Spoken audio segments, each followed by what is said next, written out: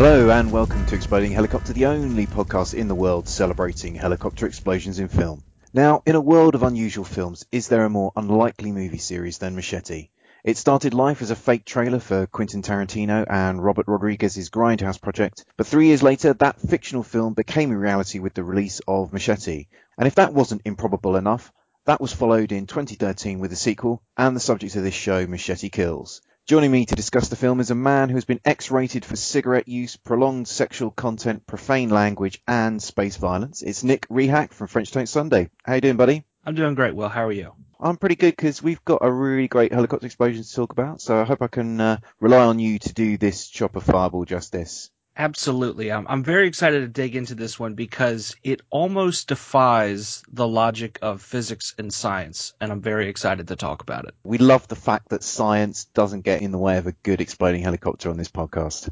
That is very true. I feel like every helicopter explosion just does not follow the rules of science. And long may that continue. But before we take a look at Machete Kills, I want to get you warmed up and find out if you've seen anything interesting lately. So what have you got to wow me with, Nick? Well, recently I saw the biodrama biopic Miles Ahead. Don Cheadle wrote, directed, and starred in a film/vignette about the life of Miles Davis. And it's interesting because it's not one of those typical biopics where it follows, the humble beginnings to the big breakthrough and all of a sudden he struggles with an addiction or some kind of heartbreaking, something happens. It focuses on just one story, and throughout that story there are flashbacks to different parts of his life and his upbringing and his career. So what's then the unifying thread then of this biopic, if it's just kind of looking at this isolated moment in time in his life? What's it trying to, do you think, sort of tell us about Miles Davis as an artist? The more I think about it, the more I just don't know.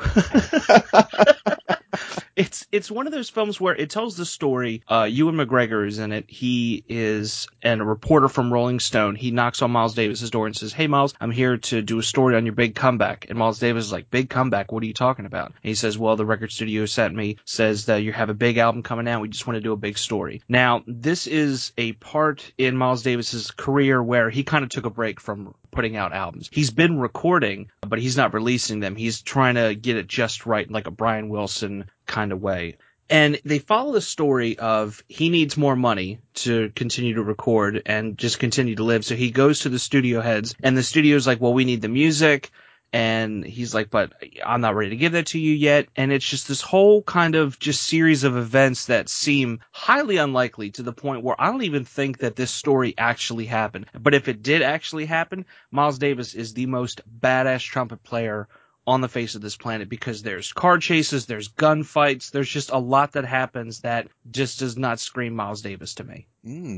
I read Miles Davis's autobiography a long time ago, so maybe I've forgotten a few details of his life, but I don't remember car chases and gunfights. I mean, being around nightclubs for many years, I'm sure I can vaguely recall him getting into a few sort of scrapes along the way, but I don't remember it being sort of like the outtakes of some sort of cop movie. Yeah, there's a scuffle here and there, and actually it really does at some points feel like a buddy cop movie. Davis is the old grizzled veteran, Ewan McGregor's the new guy on the force, and they're trying to, in a way, get Miles' music back to him so he can continue to work on it. And it just gets really almost surreal because the way they dive in and out of, or transition in and out of the flashbacks is fascinating. It could be he opens a door a certain way and it's all of a sudden, boom, we're back in, 50s or 60s. What's really cool too is technically each era looks like that era. So when it's in the 50s, it has very much that glow of like old school Hollywood. You know what I'm talking about? Films like Casablanca, Treasure of Sierra Nevada, or yes, Sierra Nevada? No, Sierra Madre. Sierra Nevada's a drink, Nick. It is. You can tell where my mind is. Yeah. Ocean's 11, but those kind of old school Hollywood movies that have that appeal, have that cool, have that charm to them. The film kind of dives in and out of that. So it has like a very like late 70s, 80s gritty look, but then it has this really polished, beautiful look too. So just going back to what you were saying about not really being sure of what the kind of point of this film was So what was your sort of verdict overall? Would you recommend it, or would you say to steer clear of it? I'd recommend it because Don Cheadle is really, really good in this film. I think he's a solid director. I liked what he did with the film. Musically, it makes me more interested in Miles Davis. I've only ever listened to his album Bitches Brew, and I kind of want to branch out and listen to older stuff as well as some of the later stuff he did. So I would recommend it if you're already a fan of Davis and of jazz, and if you're just curious in general. But if you're like, John Q moviegoer, I wouldn't go out of my way to see it. Okay, well, I'm a bit of a Miles Davis fan, so I may well seek it out for a viewing. So thanks for that, Nick. I think it's time to get stuck into Machete Kills, so let's listen to a raspy-voiced man deliver a truncated summary of the plot punctuated by fragments of dialogue rendered meaningless by a lack of context. He was trained to kill. CIA, FBI, DEA all roll up in the war. Then left for dead. I know what they did to your family. And now he's back. Machete. For his most dangerous mission yet. We need you, Machete. There's a revolutionary south of the border. He's got a missile aimed at Washington. Noah had his arc. I got mine. Machete, go kick some ass. I'll be your handler. You ready for this? Good for calls, texts, tweets. Machete don't tweet. The enemy may have a missile, but we have Machete. So Machete Kills came out in 2013. The story begins with a gang of Mexican revolutionaries threatening to nuke the United States. With the fate of the nation at stake, American President Charlie Sheen calls in everyone's favourite oversized knife-wielding Mexican to save the day. Dangling the prize of a US green card before him, because what else would any Mexican want, the Prez hires Trejo to infiltrate the gang and stop the plot. But as our crater-faced curmudgeon cuts a steel-edged sway through the villains, he learns that the nuke threat is just a diversion from another much more deadly conspiracy. The film was once again written and directed by Robert Rodriguez. The cast features a veritable galaxy of stars, including Antonio Banderas, Jessica Alba, Michelle Rodriguez, Walton Goggins, Cuba Gooding Jr., Mel Gibson, and even Lady Gaga. Nick, what do you make of Machete Kills? I wanted to like it. I really did. But there was just some things about it that were just really off. I think the story had a lot of potential, but its execution was a bit of a misfire or a misswing if you're wielding a machete. You feel the story had a bit of a blunt edge and that it could have been sharper? Exactly. It's just, there's just something about it where it just felt a little shallow, and I don't know if it's like all the actors together made it feel shallow or if it was one performance in particular that stood out, but just something was just off about this movie. No, I'm in a kind of similar boat to yourself, because it kind of has the appearance of a good film, and there's a lot of sort of stuff in here that I kind of do like. It's got some inventive violence and there's a cartoonish energy to the action and the acting, but I kind of came away from it feeling a little bit underwhelmed, and just the whole thing was a bit ultimately unsatisfying. And there are a couple of reasons for that, I think. I did have a bit of a problem with Danny Trejo's as a character in this. He's, here in this leading man role, which is not something he often plays. He's a bit of a blank presence because he plays it all sort of very deadpan. He's a bit Leslie Nielsen-esque here because he just keeps an absolute sort of dead straight face throughout the whole thing. And it kind of works, but over the course of a film that's pushing 2 hours, it does start to become a little bit sort of one note. And I did feel he was a bit of a sort of hollow presence at the heart of this film. And my other problem with this film was I wasn't really sure whether it was a pastiche or a homage or a send up, or is it a parody, and kind of is inspired by sort of films from sort of time past. But I was unsure of whether I was watching something which was just sort of like not a very good version of what were not very good films to start with. Well, it's interesting you bring up Danny Trejo being hollow, because if you look at the first film, his character, it's all about him, and these other characters, their interactions with him boost him up or make him greater or in some way better and more like intriguing of a character. But in this movie, they shoehorn in so many more colorful and exciting characters that you start to focus more on them and less on him. And I think that's where it loses its like homage and becomes kind of a parody. In a way, they're like parodying themselves. And I think that hurts the film a little bit because everybody's in on the joke. If you look at Black Dynamite or Hobo with a Shotgun, Black Dynamite, everybody's in on the joke, but there's something about it that just works. There's just something clicks, and they know what's happening. Hobo with a Shotgun, yeah, they're chewing the scenery, but there's also genuine, earnest performances. And in here, you get more of the, yeah, we're in on the joke, wink, wink, this is all supposed to be funny and bad special effects, blah, blah, blah. But it doesn't come across as earnest and genuine. It just doesn't have that feel of, oh, this has the same energy as the first one, or, oh, this is intriguing, or, oh, I want to rewatch this. Because with Machete, like, yeah, I'll watch it a handful of times. But with this one, I'm kind of one and done. Yeah, I think you make a couple of really great points there, and I would be inclined to agree with you that this is a film that's sort of falling between two different stools, because both of those movies that you sort of talked about, like Hobo with a Shotgun and Black Dynamite, like I absolutely love Black Dynamite, and I do really like Hobo with a Shotgun, but they are kind of both doing very different things, but inspired by some of the sort of same type of cinema. And I kind of agree with you. Yeah, Machete Kills, it's trying to do both things, but it ends up sort of doing neither not very well. And I think that may well be why both of us sort of came away feeling a bit underwhelmed by this. I think it misses the mark. It just falls a little bit short. I like what they're doing, but something about it just feels off. And for me, I think it's a little bit of the CGI that does that. It's one thing to have bad CGI, like bad green screen. I can understand that. And it can even add to the culty, kitschy feel it's supposed to have. I understand that. But there's some moments, like there's some shootouts in a hallway where bullet holes are CGI'd, or like, hunks of wood are flying off and that's also CGI'd. Or like now with like the blood and stuff, like it's just this like maroon, almost like a juice stain is on the character rather than blood, like rather than a squib. Like Tarantino does it like an over-the-top, very Looney Tune-esque squib where like just copious amounts of blood to the point where like there's no way that much blood is in that part of the body. But just to have that, like why couldn't they just spring an extra couple bucks and do it that way? Well, I guess it probably does boil down to budget, because Robert Rodriguez, he's making films basically sort of out of his own pocket. He's trying to sort of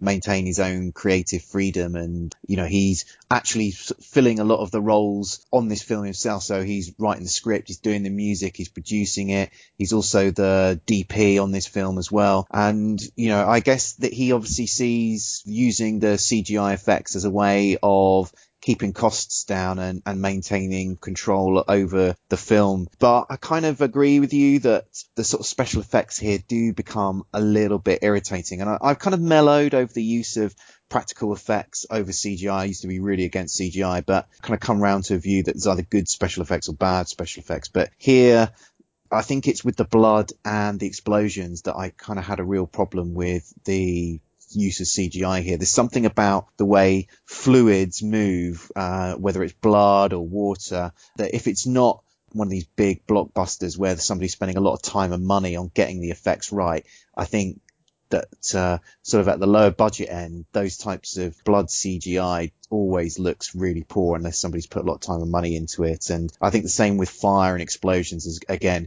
for me, it was enough of an annoyance. But if Robert Rodriguez is going to go through all this trouble to self-finance, to write, direct, and do the, DP work, and why not just take that extra little bit of effort, just like a squib or two, or do something creative, like do something else where, kind of like in earlier this year in Deadpool, there's a scene where, and he pushes the camera away, and the camera like kind of just tilts away. He does this thing, and then the camera comes back. Do something creative with it. Don't just be like, we'll just, put a digital Band-Aid on it. The explosions and fire, I can kind of give that a pass because there's also like safety involved. But everything else, it's just of enough of an annoyance to be like, come on. Like you could have tried a little bit harder. You could have tried. Now, one thing I wanted to talk about was Danny Trejo as an action movie hero. So we've got here a guy who's been in a million movies, suddenly thrust into a leading role at the ripe old age of 70. And we've seen a lot of older actors move into the action genre in recent years, people like Liam Neeson or people returning to the genre, so sort of grizzled old favourites like Sylvester Stallone or Arnold Schwarzenegger. And these type of movies have even sort of picked up a kind of subgenre name of their own, so sort of they're dubbed the Jerry Action genre. So I wondered what you thought about these old dudes kicking butt. You know, what is it, Nick, that you think people like so much about seeing these butt-kicking pensioners? I think it's just cool, because I'm a big fan of puns, so I'm loving Jerry Action. I think it comes down to nostalgia, because growing up, we've always seen like Arnold Schwarzenegger and Sylvester Stallone in, Rambo or Terminator or Rocky, just these movies where they're just punching the hell out of people. They're not really acting, they're just kind of, knocking heads. And they just continue to do that. And you're like, yeah, growing up, he was doing this, and he's, the old man still got it kind of thing. But when it comes to Liam Neeson, it's just cool. I don't want to say to see that range, because there's not much of a stretch when it comes to action films. But like, I can remember like when I watched Schindler's List, and at the very end, Liam Neeson's giving that big monologue, and just, I weep every time. It gets me every time. But then to see him kind of turning around, and all of a sudden he's like, throat punching dudes and firing guns. It's like, all right, Liam Neeson, you're a bit of a badass. Like there's an extra facet to who you are as a person and what you can do as an actor. And I really dig that.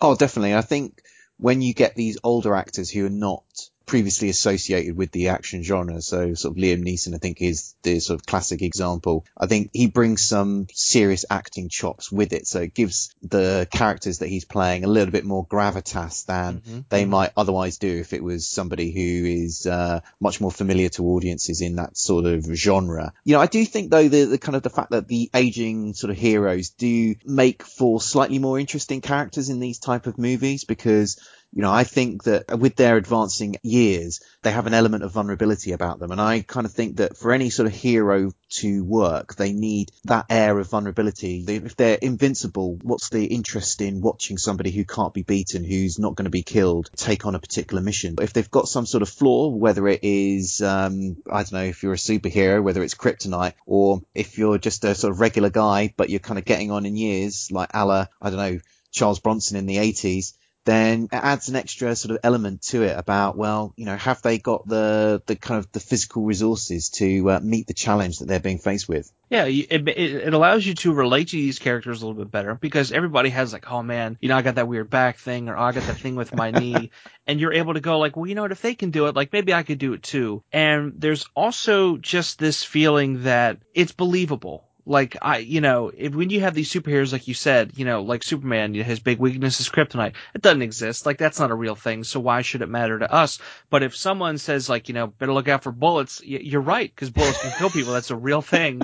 That's going to hurt a lot of us. Or, hey, be careful. Just little things like that. It adds to just this believability and this realism factor that I think is just becoming more and more prevalent. Don't get me wrong, I dig fantasy films from time to time, but just something that's realistic and something where someone can actually get hurt and there's real stakes, because too many movies nowadays are like, oh, what's going to happen? But then it's always the lesser of the two things that could happen, and there's a happy ending. So to at least think that there's a greater vulnerability to this character, it's nice to have that idea, like, oh, maybe something bad's going to happen. Maybe, oh man, he's going to pop his hip and he's going to have to be in a wheelchair the rest of the film and push him around that way. I would love to see that. Like Liam Neeson, he gets kicked really hard in the leg and he's got a cast and he's just, hobbling along with crutches. And he's got like a crutch gun or something he shoots people with. That's a movie, Crutch Gun. Oh man. Crutch Gun starring Alan Alda. Could you imagine Alan Alda in a Taken style film? Oh, I think, yeah. I mean, we haven't really pushed the boundaries yet of Jerry Action. So, no, we haven't. Like Liam Neeson, he's still, he's a big guy. He's still in some sort of relative shape. But, Alan Alda, here's a guy, couldn't be, you know what? I kind of assume he's got kind of like liberal values. He kind of looks like somebody who's nice to animals. Oh, totally. I don't think he's voting Trump anytime soon. Let's put it that way. Oh, no. No, but he's driving, maybe not a Prius, but like a Tesla, like an electric car. He's concerned about the environment. Like, he doesn't care who uses what bathrooms. He's probably like, oh, the gays want to marry? Let them marry. Who cares? But if someone steps, kidnaps one of his grandchildren, you better look out. Because the crotch gun's coming out. Oh, man, we got to write this movie. Oh. I can just imagine it now. Like, he tries after the first time, they're like, yeah, whatever, old man. They push him, he trips and falls and just, breaks his hip, and he keeps going. He keeps trying, I told you to stay down, old man. Like,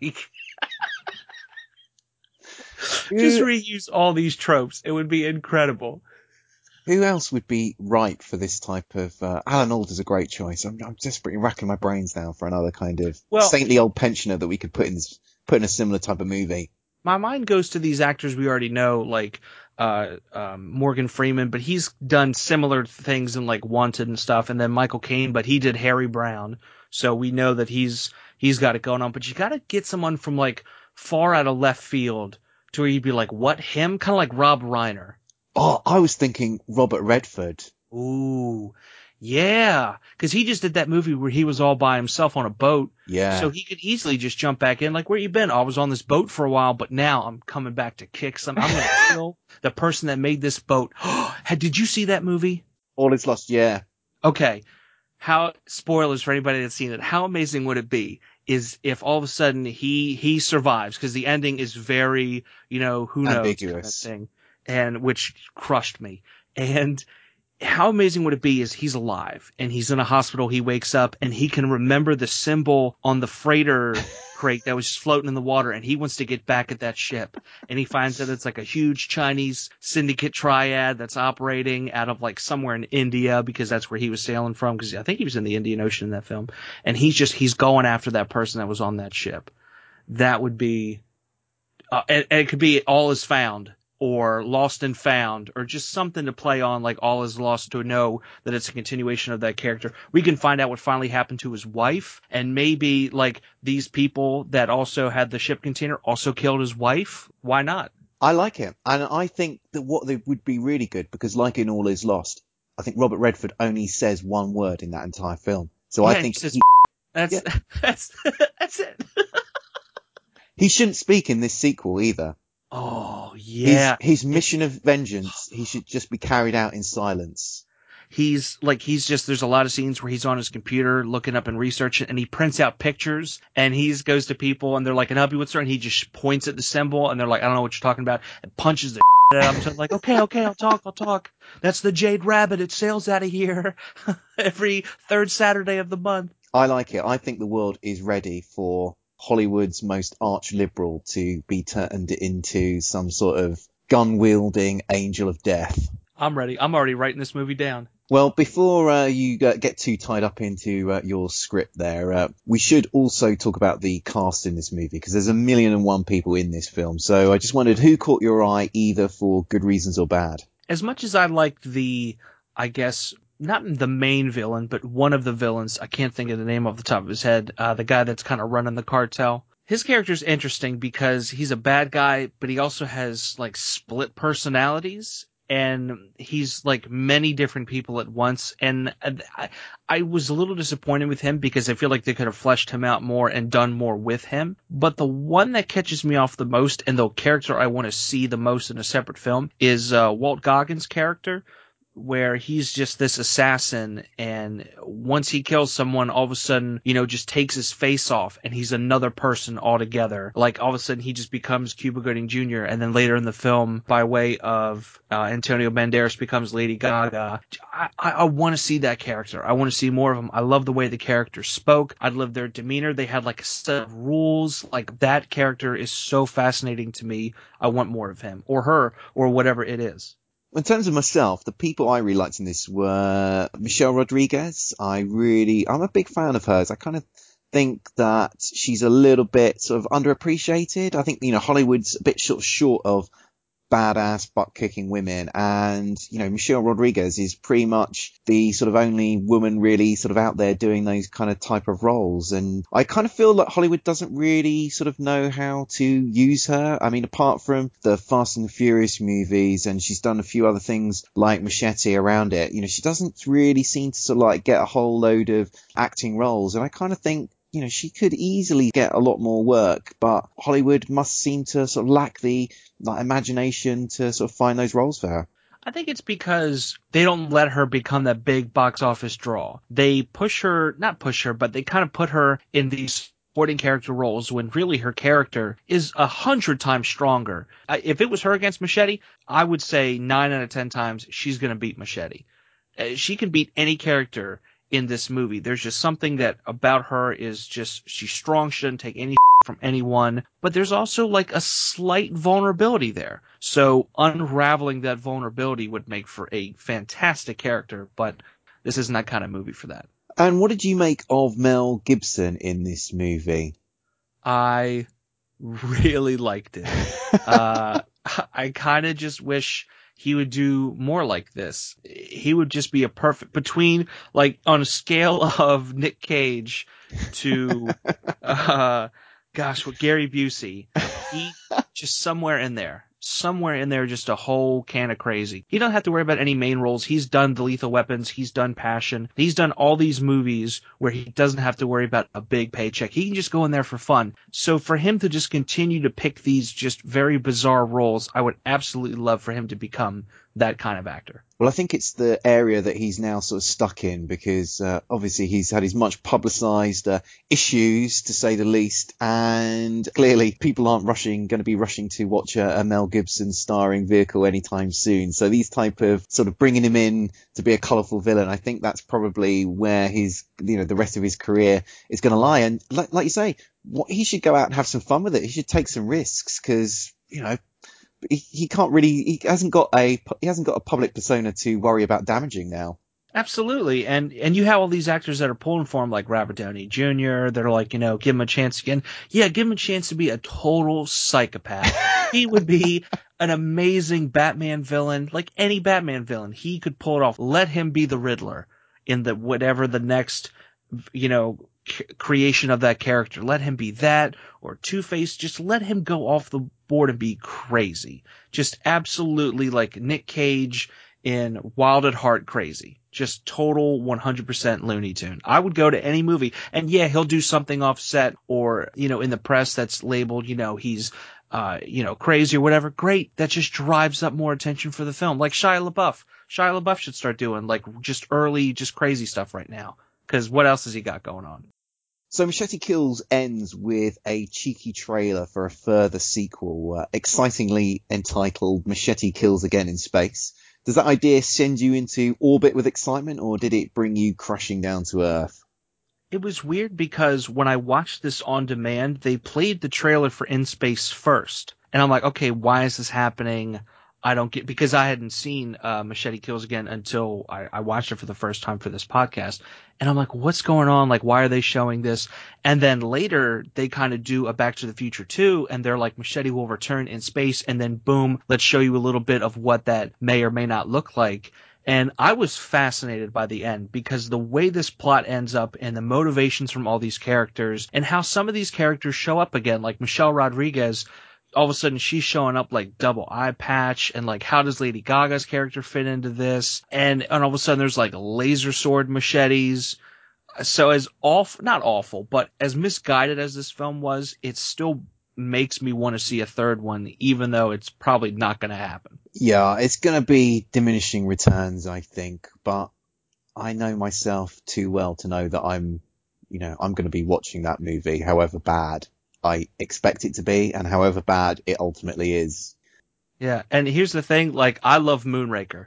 Like, absolutely love Moonraker, so I'm already on board for Machete to go into space. If James Bond can do it, so can Machete. What is it about Moonraker that you like so much? It's just so, it's so ludicrous.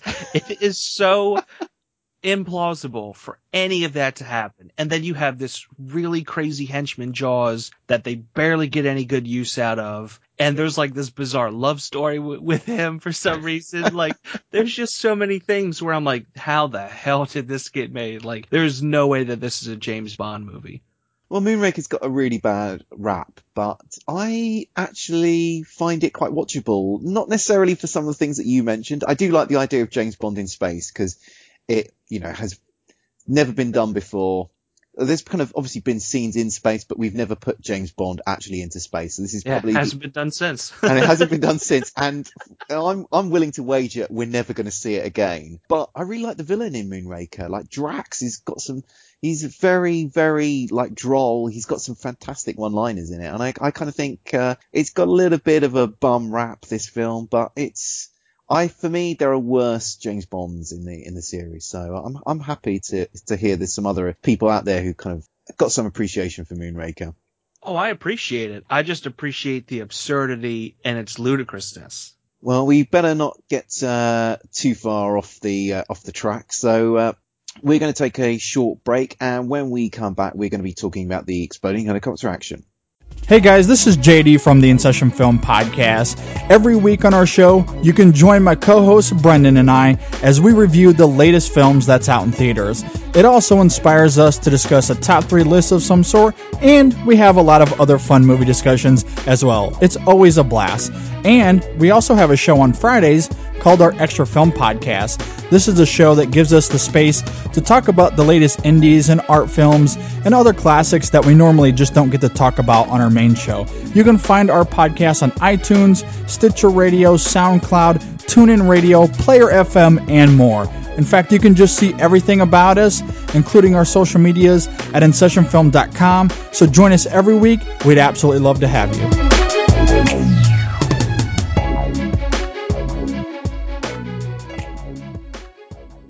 We're back, and now we're looking at the exploding helicopter action.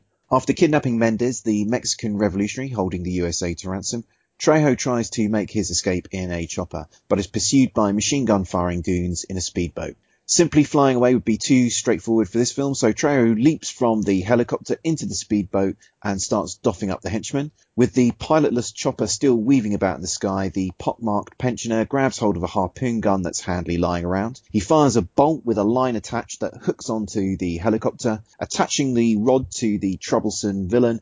Trejo triggers the spring-loaded reel, causing him to be violently whizzed into the side of the chopper, which of course explodes. Nick, what did you make of the chopper fireball action here? I thought it was really cool. It's been a very long time since we've seen a helicopter explosion, not just via a harpoon gun, but from a harpoon gun then launches a person into the helicopter. What's confusing about it a little bit, though, is I don't know how a human body can cause a helicopter to explode. I would assume it would just get chopped up in the rotors, but I guess there's something else at play here? Well, if there is something else at play, I don't know what it is. Like you, I was bemused why that henchman caused that helicopter to explode. Naturally, I was glad to see it combust in the way that it did. And you were saying it's been a long time since we've seen a helicopter downed with a harpoon gun. I'm not sure we've ever seen it before, and certainly not with a human body attached to the reel. So I thought that this was, this is kind of like one of the reasons why I get out of bed and podcast about exploding helicopters, because this was, something you've never seen before, and probably you're not going to see it again. I can't think there are too many other films out there with a desperate need to blow up a helicopter with a fishing reel. And most of the time it would be like another speedboat or another aquatic vessel if you have a harpoon gun, because rarely are you going to use a harpoon gun on land where most helicopters are.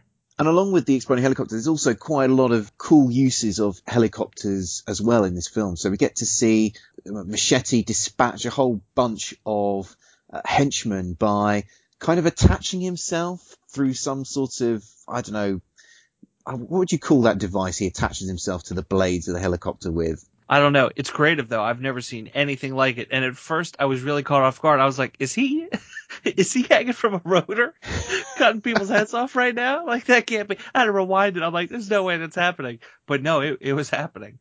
Yeah, because he basically Machete basically attaches himself to the rotor blades of this helicopter as they're spinning round, and he just sort of dangles out his machete and just lets the rotor blades whiz him round so that he can decapitate all of these henchmen in one fell swoop of bladed violence.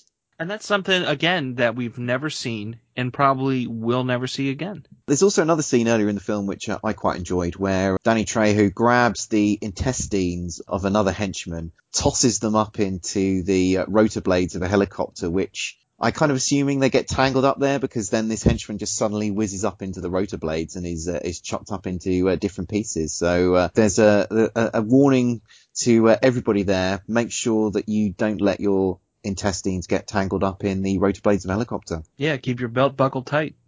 Okay, well, I think that just about wraps things up for this show. Nick, do you want to pimp out the stuff that you do on the internet?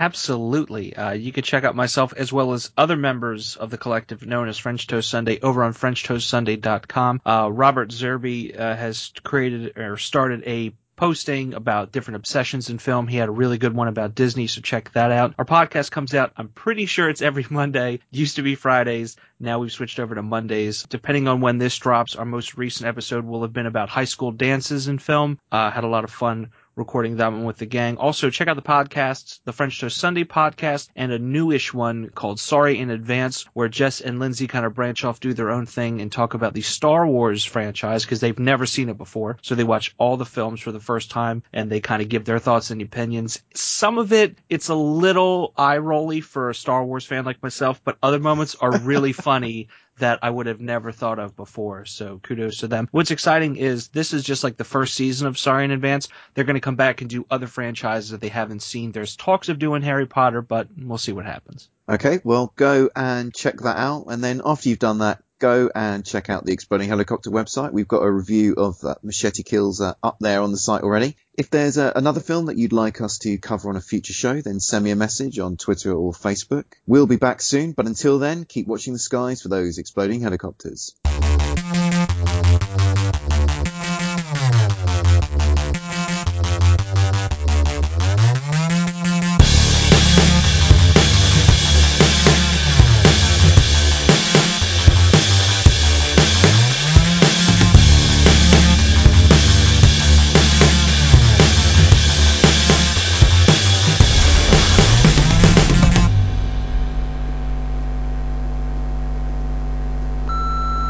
This podcast is a proud member of the Lamb Podcasting Network. Find the network at largeassmovieblogs.com.